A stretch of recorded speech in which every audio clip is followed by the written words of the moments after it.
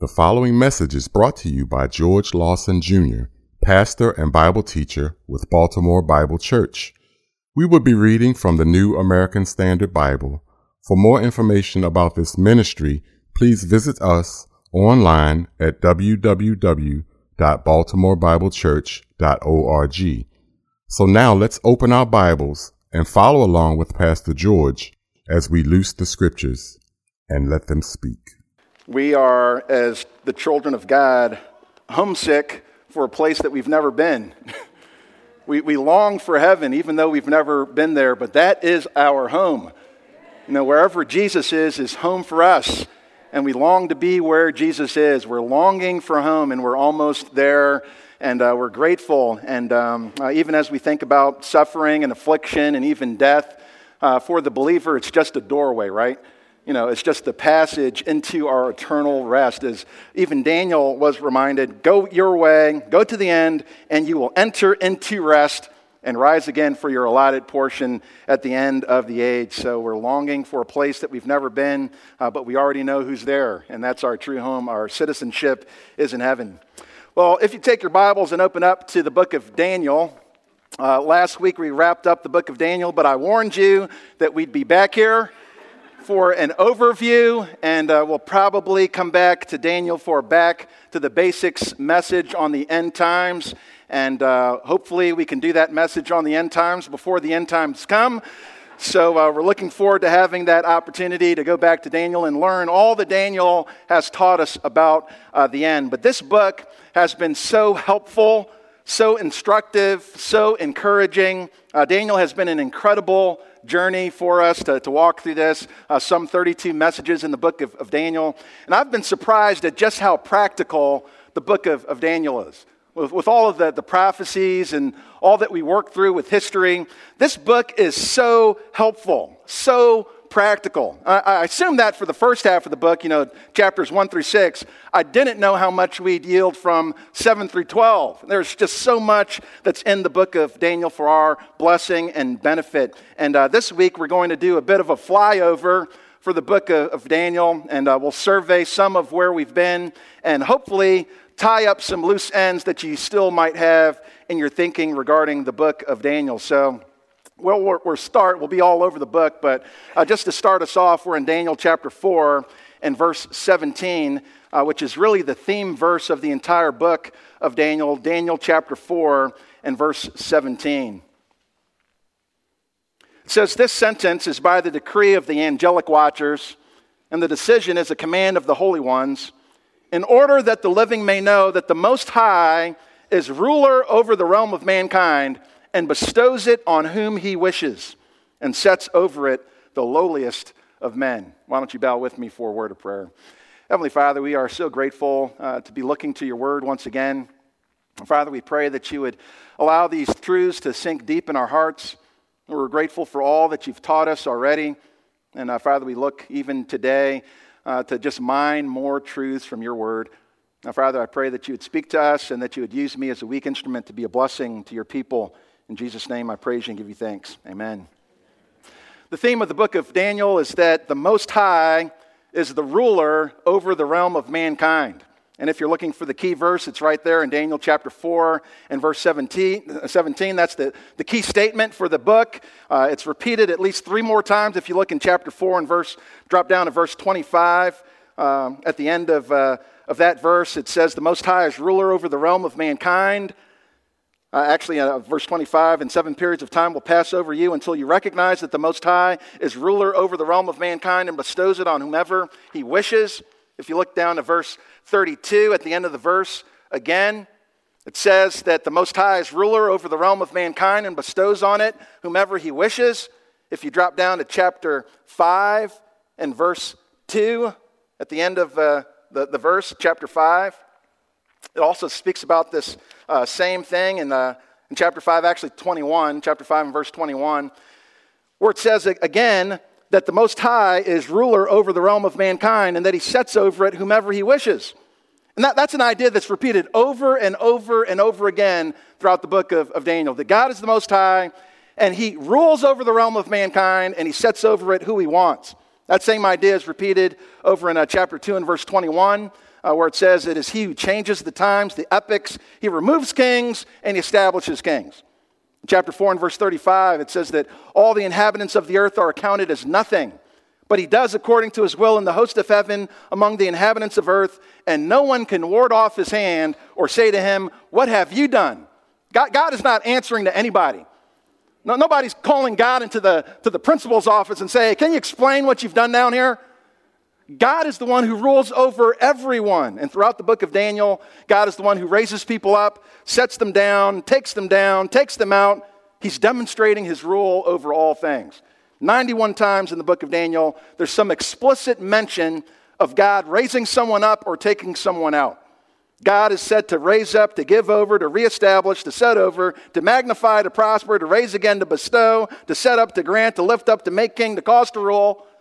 But he's also said to put to an end, to remove, to take away, to crush, to destroy, to annihilate, to completely destroy, to depose, to cause to fall, to hurl, to trample, to shatter, to break, to slay. God does it all. And I've said it before that the world's rulers are merely the chess pieces that God is moving around the board of the earth. And I love how Jesus responded to Pilate when he stood before him as if, Pilate was, acting as if he was really in charge of things. And Pilate says, you don't speak to me? Do you know that I have authority to release you and I have authority to crucify? I mean, imagine this. You're talking to God and you're saying, don't you recognize that I have authority here? And Jesus answered, you'd have no authority over me unless it had been given to you from above. Do you know who you're talking to here? I want to remind me about your authority. Who's the authority that's above? You're not in charge. Psalm 115 and verse 3 says, our God is in the heavens. He does whatever he pleases. You're not in charge. God is the God of heaven, which reminds us that no matter how high we get, we're always beneath him because we're always beneath heaven. 14 times in Daniel, God is referred to as the Most High, the highest one. Nobody's higher than God. He's referred to as the God of gods or the King of kings. He's the Lord of lords. His kingdom is an everlasting kingdom. His dominion endures from generation to generation. The word dominion shows up 15 times in the book. The word kingdom shows up 43 times in the book. 43 times kingdom is mentioned. The kingdom of God, the dominion of God, the rule of God, explicitly mentioned over and over and over again. Daniel 4 and verse 3, how great are his signs, how mighty are his wonders. His kingdom is an everlasting kingdom, and his dominion is from generation to generation. The invisible hand of God is at work behind the scenes, moving the pieces across the board. And even as evil as the kings may get, God is the one who raises them up and he topples them over. It doesn't matter what they do, they're never outside of his control. Do you recognize that? No matter what the rulers of the world are doing right now, no matter what you're reading in the news right now, there's nobody who gets outside of the control of God. God is in control of absolutely everything. And he'll raise up even evil rulers to demonstrate his power. God raised up Pharaoh, Nebuchadnezzar, Cyrus, Alexander the Great, Antiochus Epiphanes, even the Antichrist. God will raise him up to take him out by his own sovereign plan. He is sovereign over all. And if you're reading your Bible correctly, you'll even have to admit that God even has a plan for the kingdom of Satan. Martin Luther once said that even the devil is God's devil. Even the devil can't escape the control of God. God puts Satan on a leash and only allows him to go so far before he reins him back in. God is in control. He's holding the leash. Daniel 7:25 speaks about the lawless one who will come in the future. And it says that the reign of the earth will be given into his hand. Given into his hand for time, times, and half a time. He's got him on the leash. He only goes so far. Given into his hands by who? By the one who rules over the realms of mankind and bestows upon it whomever he pleases, the Most High God. He's in charge. God's the one who sets the boundaries for Satan. In the book of Job, Satan came to Job. Satan came to the Lord first to ask permission to come to Job. And the Lord said to Satan, behold, all that he has is in your power. Only do not put forth your hand on him. God set the boundaries for Satan. You can go this far and no further. But God has to grant permission. Satan doesn't just do whatever he wants to do. He doesn't have the opportunity to just get involved in your life and, mess with things in your life, rearrange stuff. He doesn't have the permission to do that unless God grants it to him. So we trust in a sovereign God who's over everything, over absolutely everything. And there's coming a time when Satan and his kingdom will be totally removed from the earth, when he will be put out of bounds completely, where he can no longer get in. Daniel chapter 2 and verse 44 said, in the days of those kings, the God of heaven will set up a kingdom which will never be destroyed, and that kingdom will not be left for another people. It will crush and put to an end all of these kingdoms, but it itself will endure forever. There's coming a time when God will put him out of bounds, and only his kingdom will endure. Fantastic to think about. And that's the day that we're all longing for, right? Longing for that day. So much in this book. That's the theme. Let's talk about the structure. One of the easiest ways to divide up the book of Daniel is by the kind of literature that's present in the book. There's personal history, prophetic history. Chapters 1 through 6 speaks about the personal history of Daniel. It's a narrative.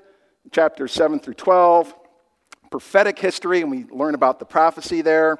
So it's easy to divide up the book that way by the literature, literarily, not literally, literarily. The kind of literature, we take all the scripture literally, but literarily, just the kind of literature that's there. But that's not all that we see in the book of Daniel. We can also divide it up by the language that's used, linguistically. You may have heard that the Bible has been written in 3 languages, right?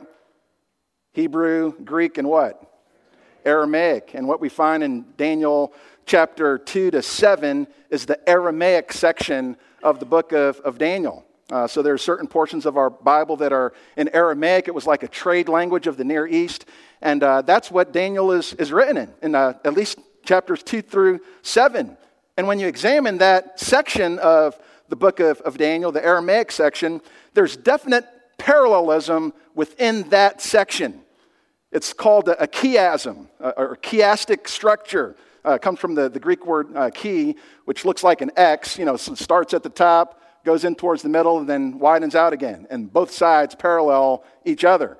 And as you look at the middle section of the book of Daniel, from chapters 2 through 7, it doesn't go in a line like A, B, C, D, E. It goes A, B, C, C, B, A. Because there's parts that parallel one another. They're mirroring each other. So, for example, in chapters 2 and 7, they're like bookends. In chapter 2, if you remember, there were 4 pieces of a great statue that represented the kingdoms of the earth. In chapter 7, there are 4 beasts which represent the kingdoms of the earth. In chapter 3 and 6, they belong together. In chapter 3, you have Daniel's Hebrew friends that defy the king. In chapter 6, you have Daniel who defies the king. And both of them are placed into a life-threatening situation and escape. So chapters 3 and 6, they belong together. They mirror each other. And then chapters 4 and 5 also belong together. So you see how we're working out, going in, working back out again. Chapter 4 and 5, Nebuchadnezzar has a vision and is judged. And then in chapter 5, King Belshazzar has a vision and is judged.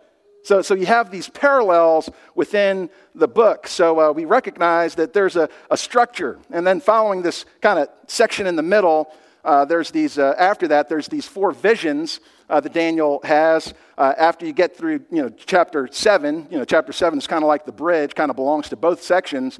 But in chapter 7, you start out with this vision that Daniel has, and then there's 4 visions, 4 visions of Daniel. So it's a really great way to divide up the book, to think through all the content of the book. And what I want to do with the time that I have left is to walk through the structure of the book of Daniel in one shot. So this is a one-shot overview of the entire book.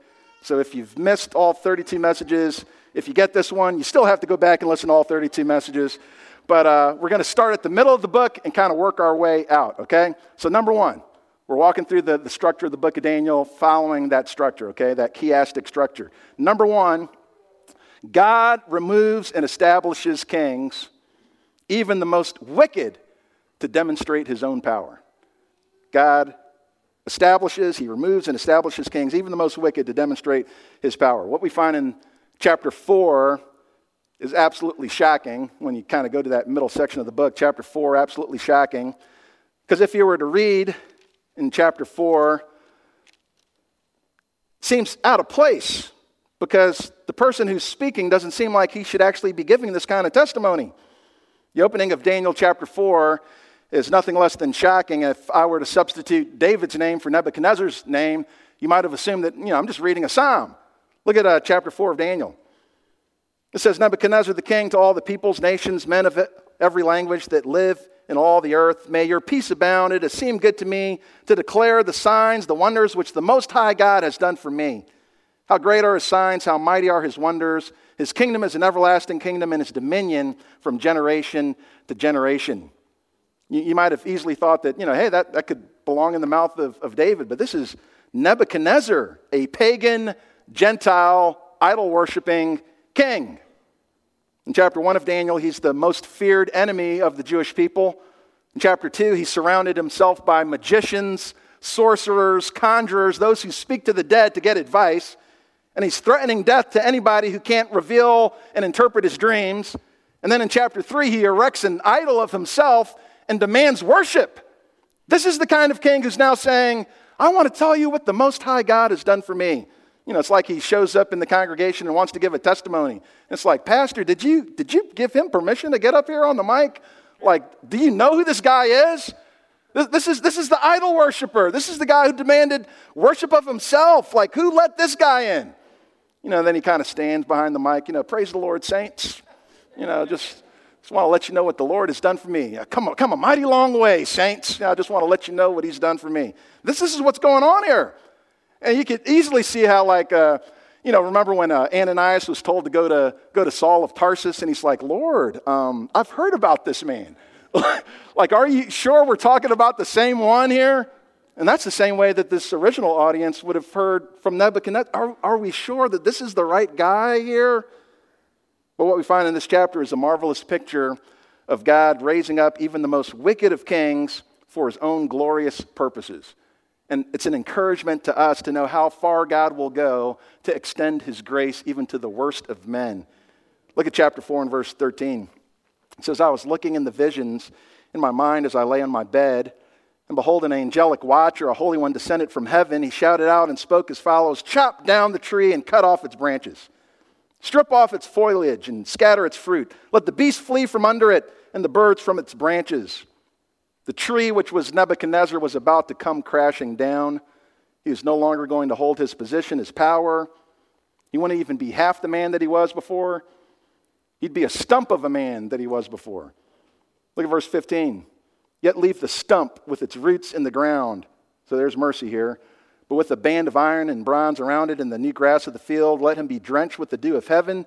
Let him share with the beast in the grass of the earth. Let his mind be changed from that of a man, and let a beast's mind be given to him, and let 7 periods of time pass over him. The King of Kings was about to become the King of Beasts. Live like an animal. Live how they live. Eat what they eat. Given grass to eat, drenched with the dew of heaven. And why would the king of Babylon suffer in this way? Look at verse 17. This sentence is by the decree of the angelic watchers, and the decision is a command of the holy ones, in order that the living may know that the Most High is ruler over the realm of mankind. Here we are, back to our key verse, right? God would literally bring him to his knees in order to cause him to look up. And God can do the same thing with us if he chooses, right? Bring us to our knees in order that we might look up to heaven. But my point here is that God removes and establishes kings. In Nebuchadnezzar's case, it ended well, because he would recognize that the Most High is the ruler over the realm of mankind. But it didn't end in the same way for his grandson Belshazzar, who knew all of this and still defied the Lord of glory. Look at chapter 5 and verse 1. It says, Belshazzar, the king, held a great feast for 1,000 of his nobles, and he was drinking wine in the presence of the 1,000. When Belshazzar tasted the wine, he gave orders to bring the gold and silver vessels which Nebuchadnezzar, his father, had taken out of the temple, which was in Jerusalem, so that the king and his nobles, his wives, and his concubines might drink from them. He thought it was a great idea to take God's vessels and use them as party favors. Everybody's having a good time. Isn't this great, guys? Everybody's invited to the party, and then the unexpected guest shows up. God shows up. What would it be like if God crashed your party? Your next gathering, unexpected, unannounced, uninvited. What would it look like if that were to happen? What would he find you engaged in? What condition would you be found in? And what would be left written on your wall after he's done? Chapter 4 ended with the words, he is able to humble those who walk in pride. And those words should have been etched on the mind of every would-be ruler. He's able to humble you if you walk in pride. Don't be proud. Don't be a proud ruler. Remember what happened to Nebuchadnezzar? I mean, that should have been passed down from generation to generation. Wouldn't you think so? You know, like when they tucked the princes of Babylon in at night, gave them a little kiss on the forehead. Now, don't forget Nebuchadnezzar.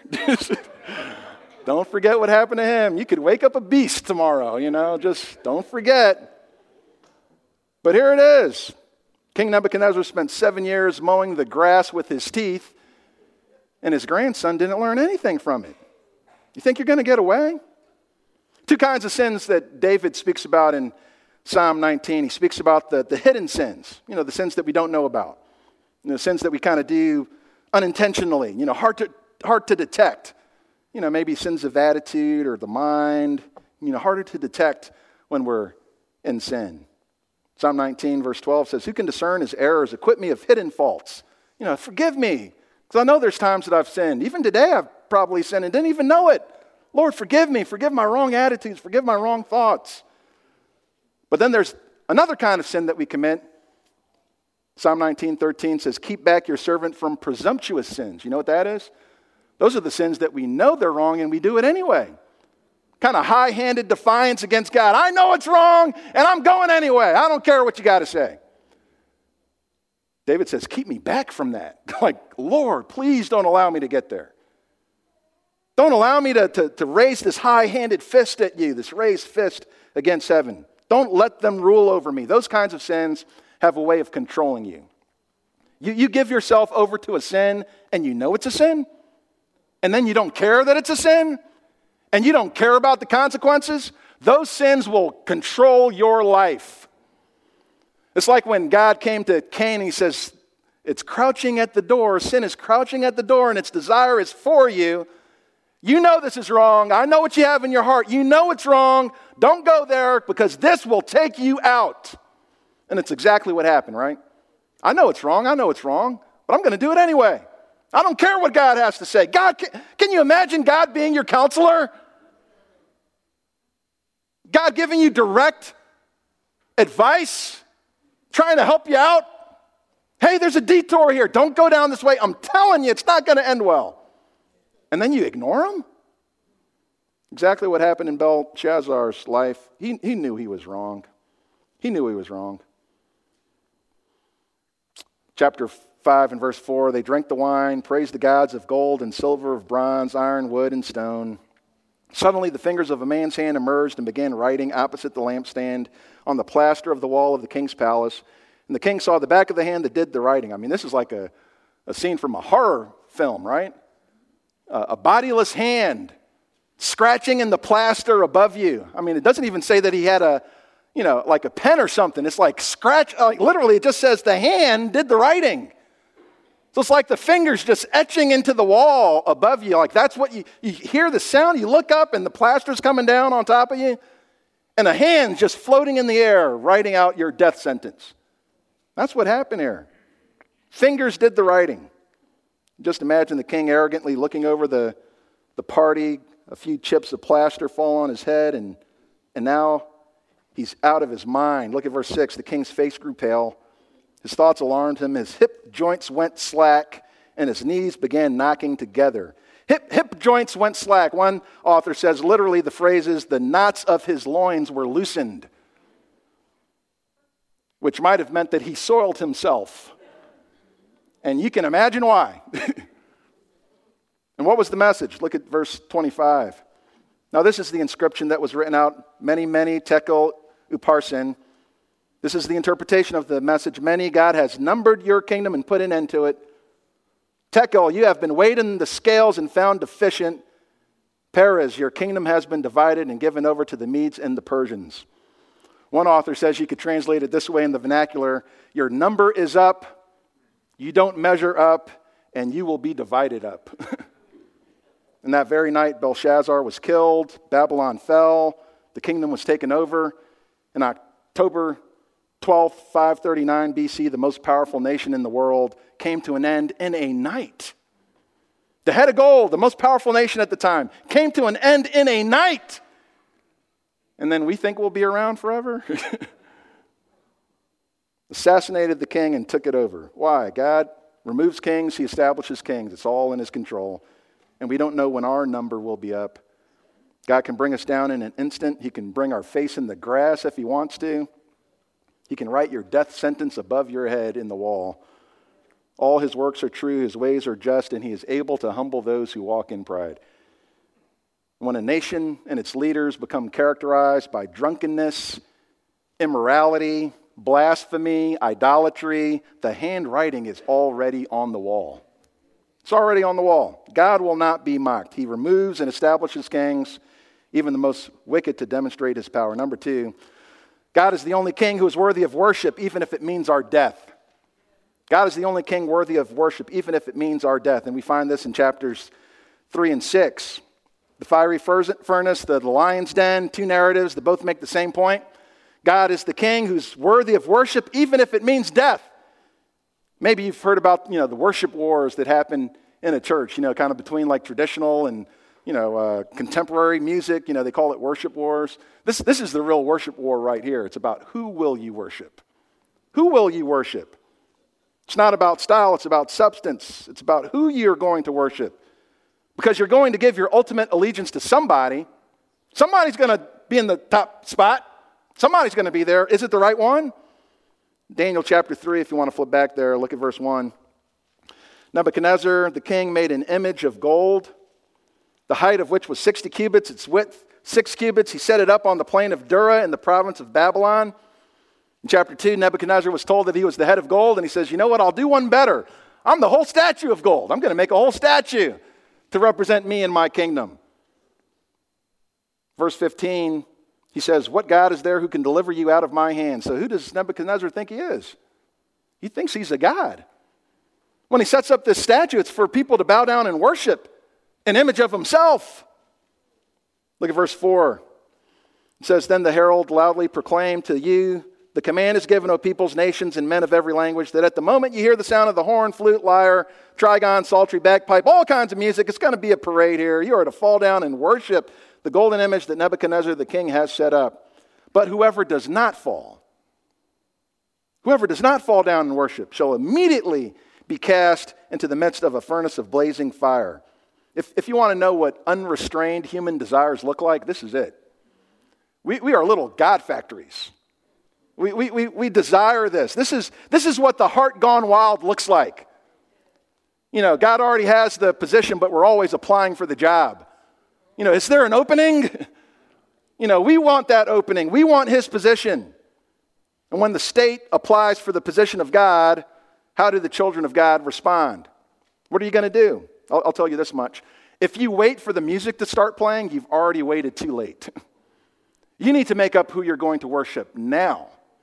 You need to have convictions now. That decision needs to be made ahead of time. You don't wait till the music starts to say, I wonder what I should do today. No, this just needs to be who you are. We need to have a fear of God that's greater than the fiery furnace, right? Convictions worth dying for, losing your jobs for, being rejected for, being persecuted for. God has to mean more to you than your life does. I'd rather die with him than to live without him. That's how you have to be. And the reason Shadrach, Meshach, and Abednego answered the way that they did is because they already had their minds made up. My mind's made up, no turning back, right? Daniel 3:16, look at verse 16. Shadrach, Meshach, and a bad Negro replied to the king. I heard a preacher give that one time. I figured I'd use it. Shadrach, Meshach, and Abednego replied to the king, O Nebuchadnezzar, we do not need to give you an answer concerning this matter. If it be so, our God, whom we serve, is able to deliver us from the furnace of blazing fire, and he will deliver us out of your hand, O king. But even if he does not, let it be known to you, O king, that we are not going to serve your gods or worship the golden image that you have set up. Don't even ask twice. Decision's already made. They didn't know if they would survive the fiery furnace or not. They didn't know that a fourth man was going to show up in their furnace who appeared like one of the sons of the gods. They didn't know that. They didn't know that they would walk out of the furnace not even smelling like smoke. They had no idea what was going to happen.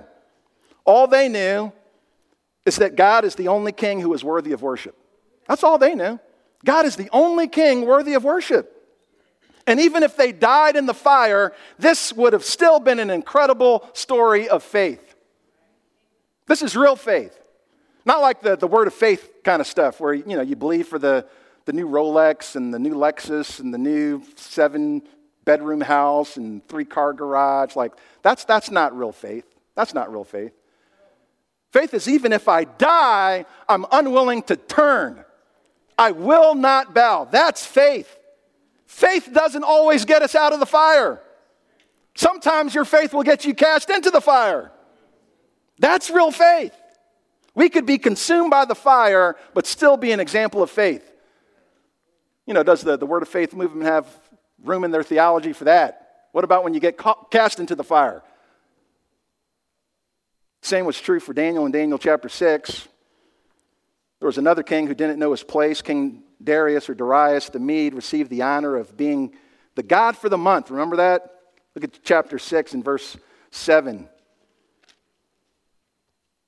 It says, all the commissioners of the kingdom, the prefects, the satraps, the high officials, the governors, have consulted together that the king should establish a statute and enforce an injunction that anyone who makes a petition to any god or man besides you, O king, for 30 days shall be cast into the lion's den. Now, O king, establish the injunction and sign the document so that it may not be changed according to the law of the Medes and the Persians, which may not be revoked. Therefore, King Darius signed the document. That is the injunction. I wonder, did he even think twice about this? Hey, Darius, you've just been doing such a great job here, King. We just came up with this idea that, when we pray, we should be praying to you. When we're asking petitions, why aren't we asking you, King? Did he even bat an eye about this before he signed it? We want you to be God for the month. It's like the employee of the month. We want your face in that poster. God of the month. And he became a fool in a day.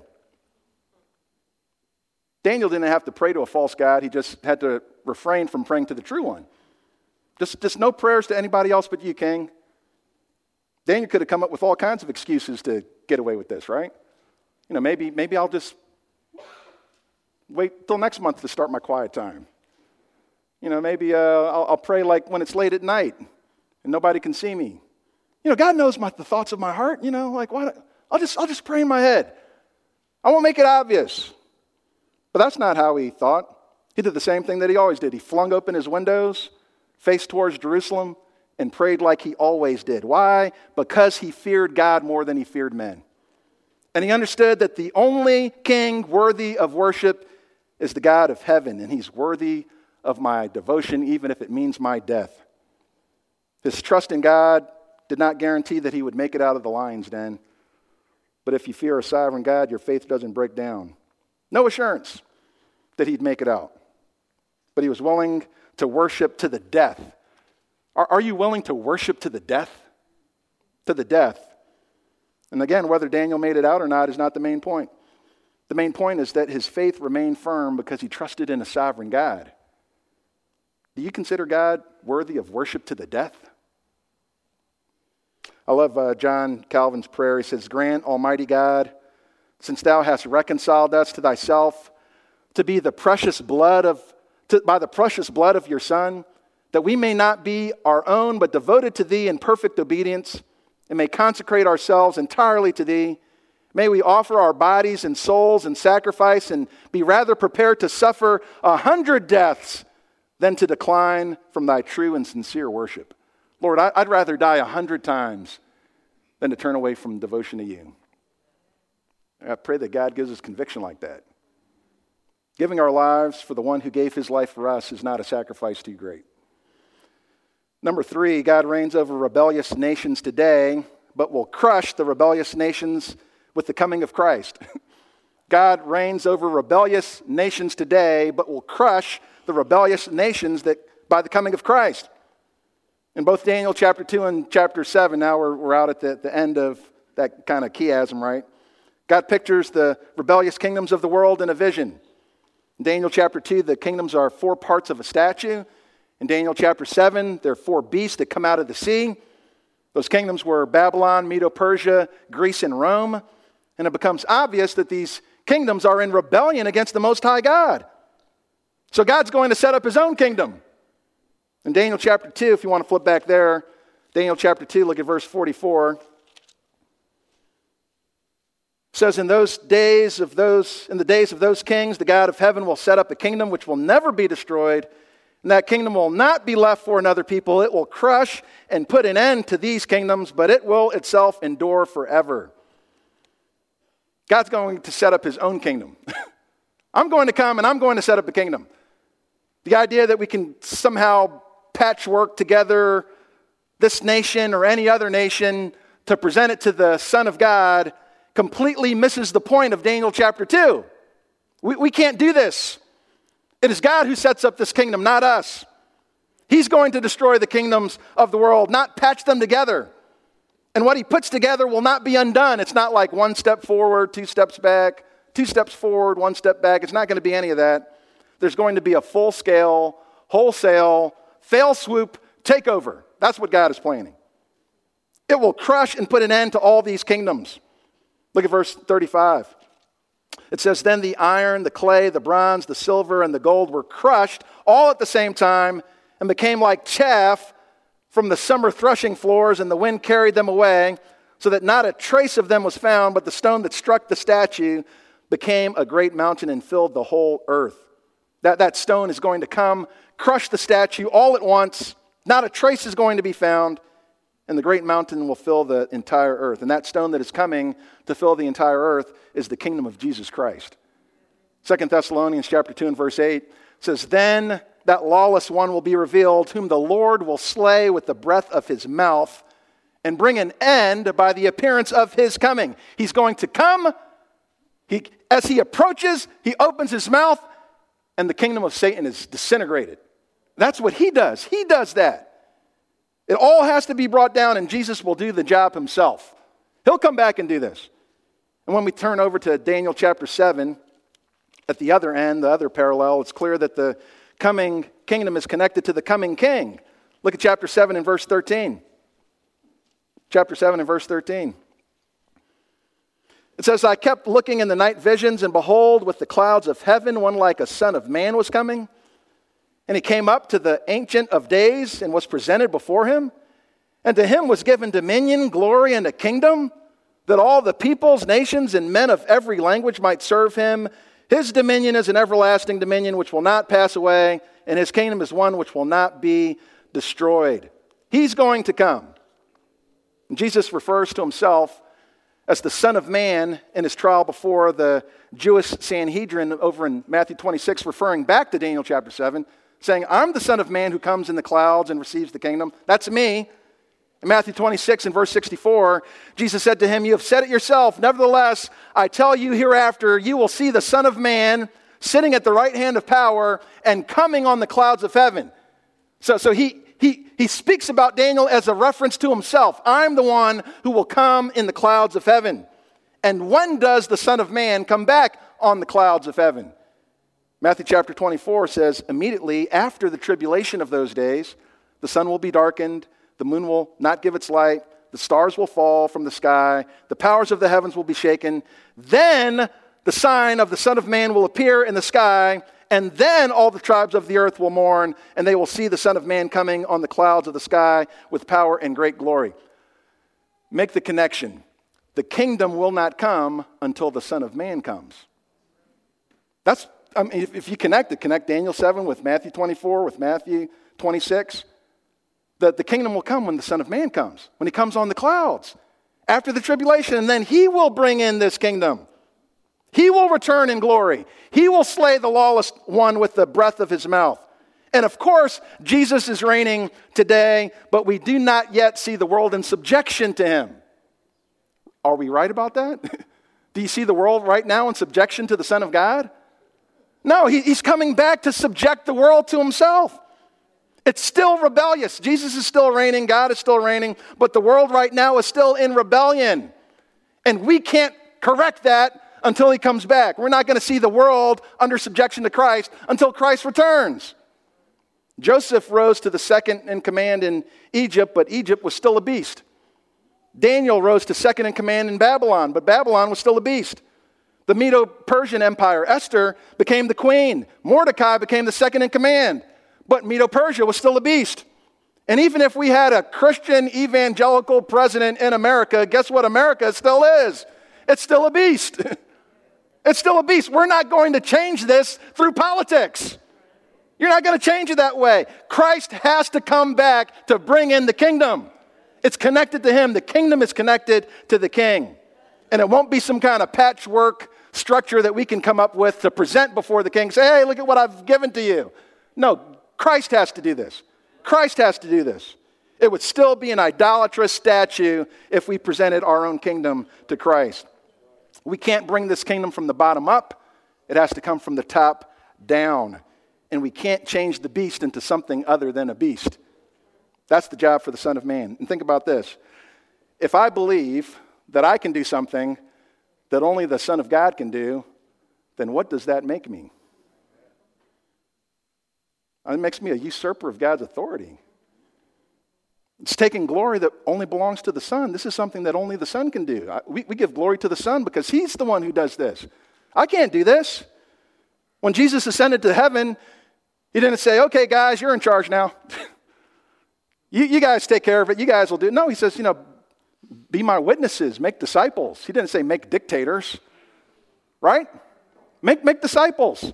But he didn't say, hey, guys, you're in charge. No. He's the one who has all authority in heaven and on earth. He didn't give that to the disciples. And if the kingdom was going to be an immediate takeover, Jesus was going in the wrong direction. He was going up instead of coming down. It's when he comes down in the clouds that he will do this takeover.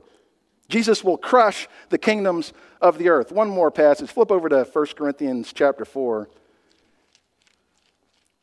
For those that are thinking that we can become kings and rule and reign, I think the Apostle Paul has something to say about that. 1 Corinthians chapter 4, look at verse 8.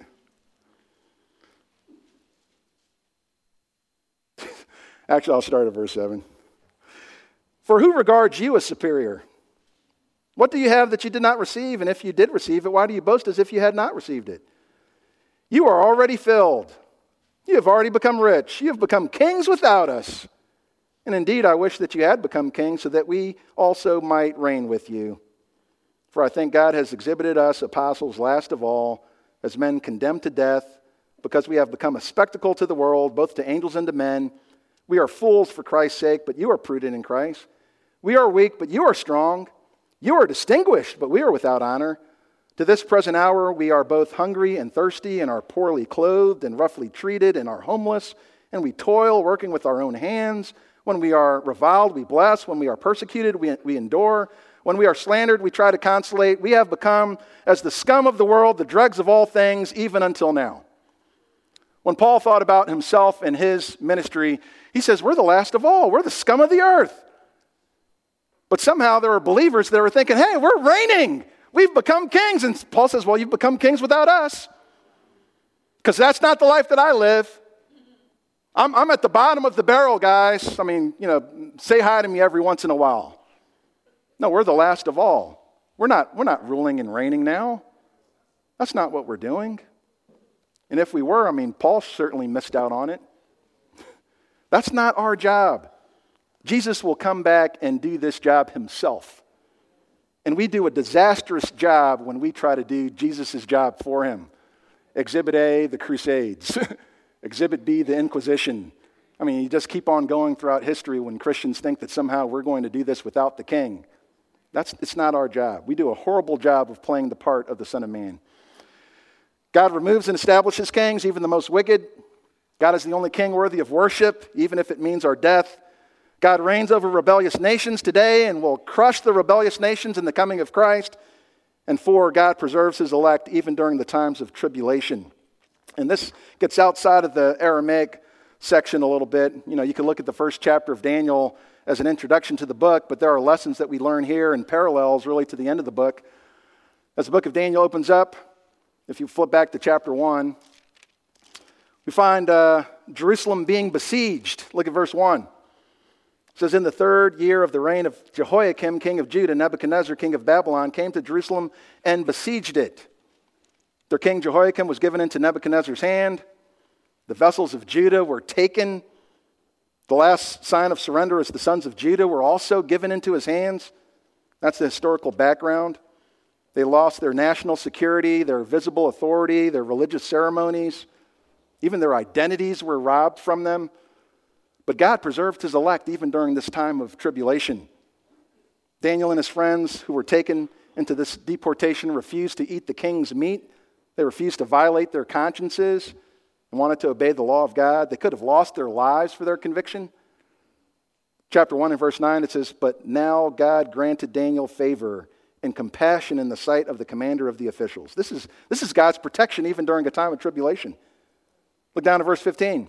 It says, at the end of 10 days, their appearance seemed better, and they were fatter than all the youths who had been eating the king's choice food. God preserved them during this time of tribulation. And then verse 21 says, Daniel continued until the 1st year of Cyrus the king. And that's an illustration of what God can do with the nation Israel and will do with the nation of Israel in the end times as well. He will preserve them even during a time of tribulation. When they lose their national security and their authority and their religious ceremonies, some of them will even lose their lives, but God will still preserve them even during this time. He will preserve a remnant through that future Holocaust. And beginning with chapter 7, Daniel receives 4 visions of the future and the period of time known as the Great Tribulation. He learns about that. And God protects his people even during all of that time. Flip over to chapter 7. Chapter 7, look at verse 17. We'll just go through this quickly. Chapter 7, look at verse 17. It says, these great beasts which are 4 in number are 4 kings who will arise from the earth, but the saints of the highest one will receive the kingdom and possess the kingdom forever. Saints are still surviving. Look at verse 21. I kept looking, and that horn was waging war with the saints and overpowering them until the Ancient of Days came and judgment was passed in the favor of the saints of the highest one. Again, they're still here. And and the time arrived when the saints took possession of the kingdom. Look down in verse 25. It says, he will speak out against the Most High, this evil ruler to come. Wear down the saints of the highest one. He will intend to make alterations in times and law, and they will be given into his hand for times, and half a time. But the court will sit for judgment. His dominion will be taken away, annihilated and destroyed forever. Then the sovereignty, the dominion, the greatness of all the kingdoms under the whole heaven will be given to the people of the saints of the highest one.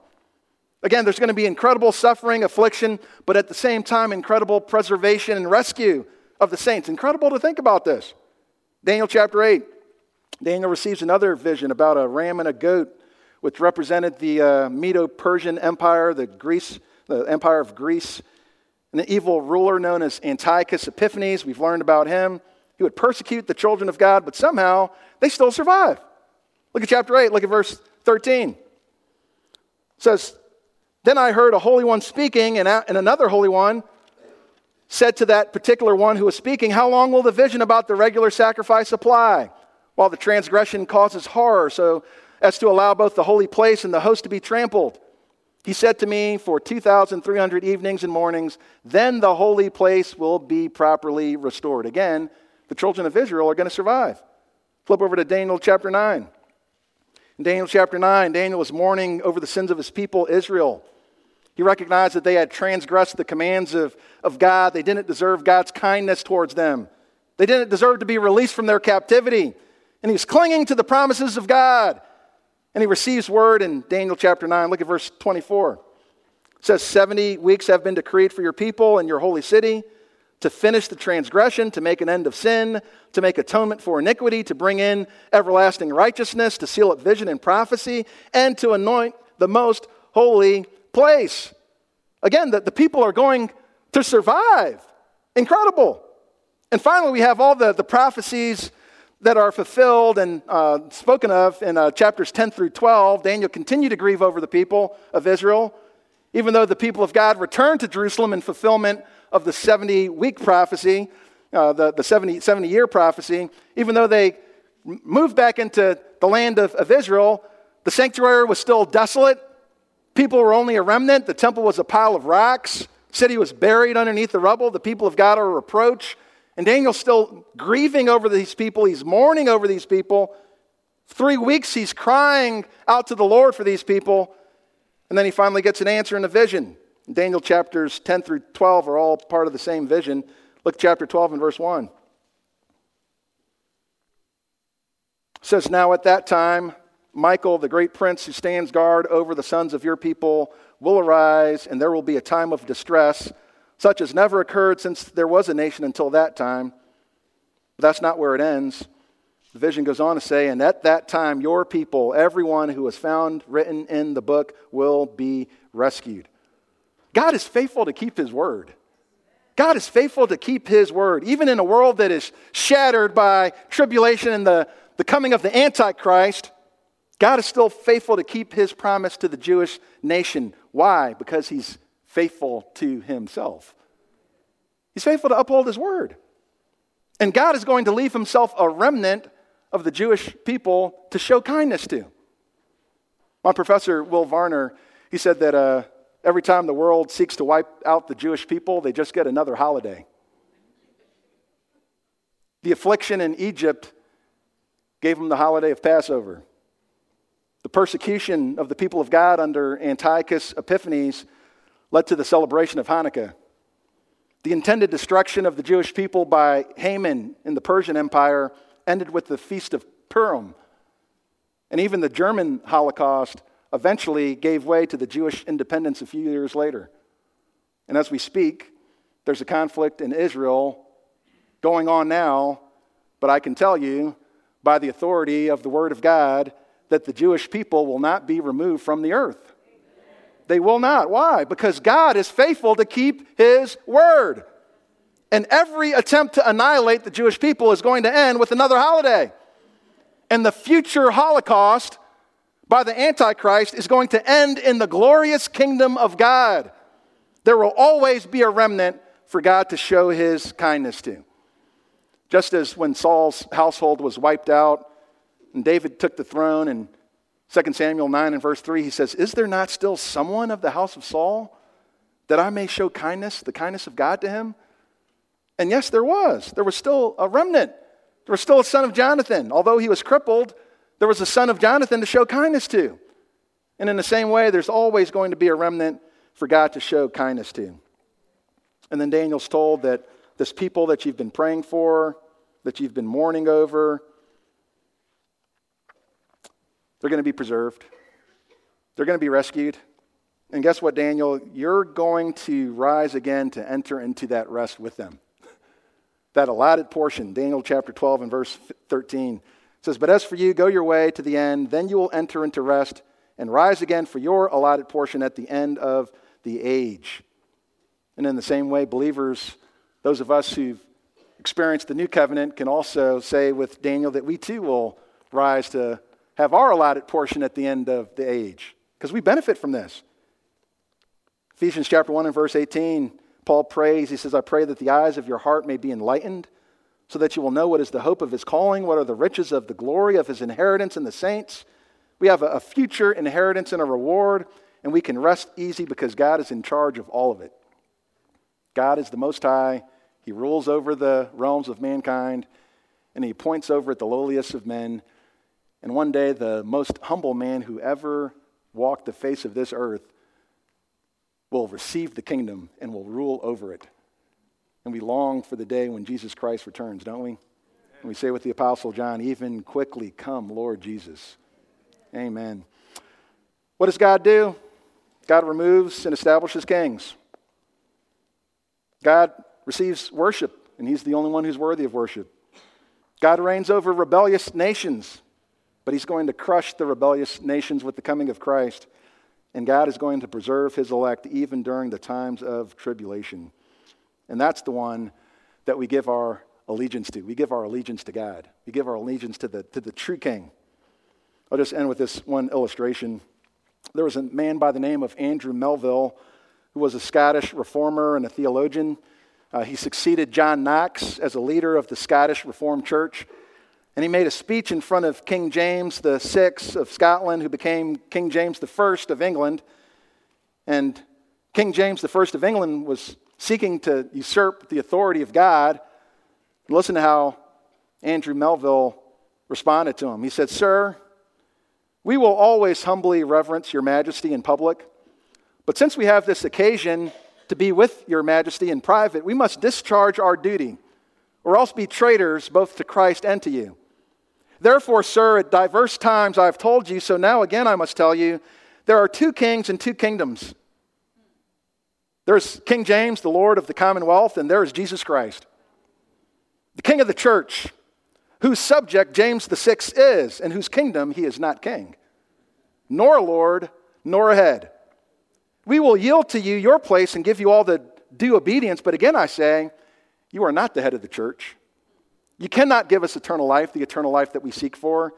Even in this world, you cannot deprive us of it." It says there's two kings, and we recognize who's the King of all kings. Amen? Let's go to the Lord in prayer. Heavenly Father, we thank you, God, so much for this time that we've been together. We thank you for your word and even this flyover of the book of Daniel. Lord, there's just so much that we've been able to receive from this book. And Father, I pray that you would allow these truths to sink deep within our hearts. Father, that we'd be able to carry this book, that we'd be able to put it in our tool belt, be able to help people who have questions regarding these things. And Father, that we would be clear even on the end times, that we wouldn't be confused with all that's going around, all that's being said. Father, your word is clear, and we can look to your word to find truth, to find answers. And Father, I pray that you would help us as those who are citizens of the kingdom of heaven. Our true citizenship is in heaven, Father, that we would understand what our position is here on the earth. Father, that it's not to rule, it's not to be dictators, but it's to make disciples. Father, that we would fulfill our role that you've given us to do while we're here, and that we wouldn't become distracted. Father, I pray that we would serve you faithfully, and Father, that we would be able to rest easy, knowing that you have the whole world in your hands. In Jesus' name we praise you and give you thanks. Amen. You have been listening to George Lawson Jr. of Baltimore Bible Church. To hear other messages or to find out about upcoming events and where we meet for weekly church services, please visit us online at www.baltimorebiblechurch.org. Baltimore Bible Church reserves all copyright protection under applicable law. Our copyright policy is available on our website and includes instructions for and limitations on duplicating all printed media, CDs, and digital files.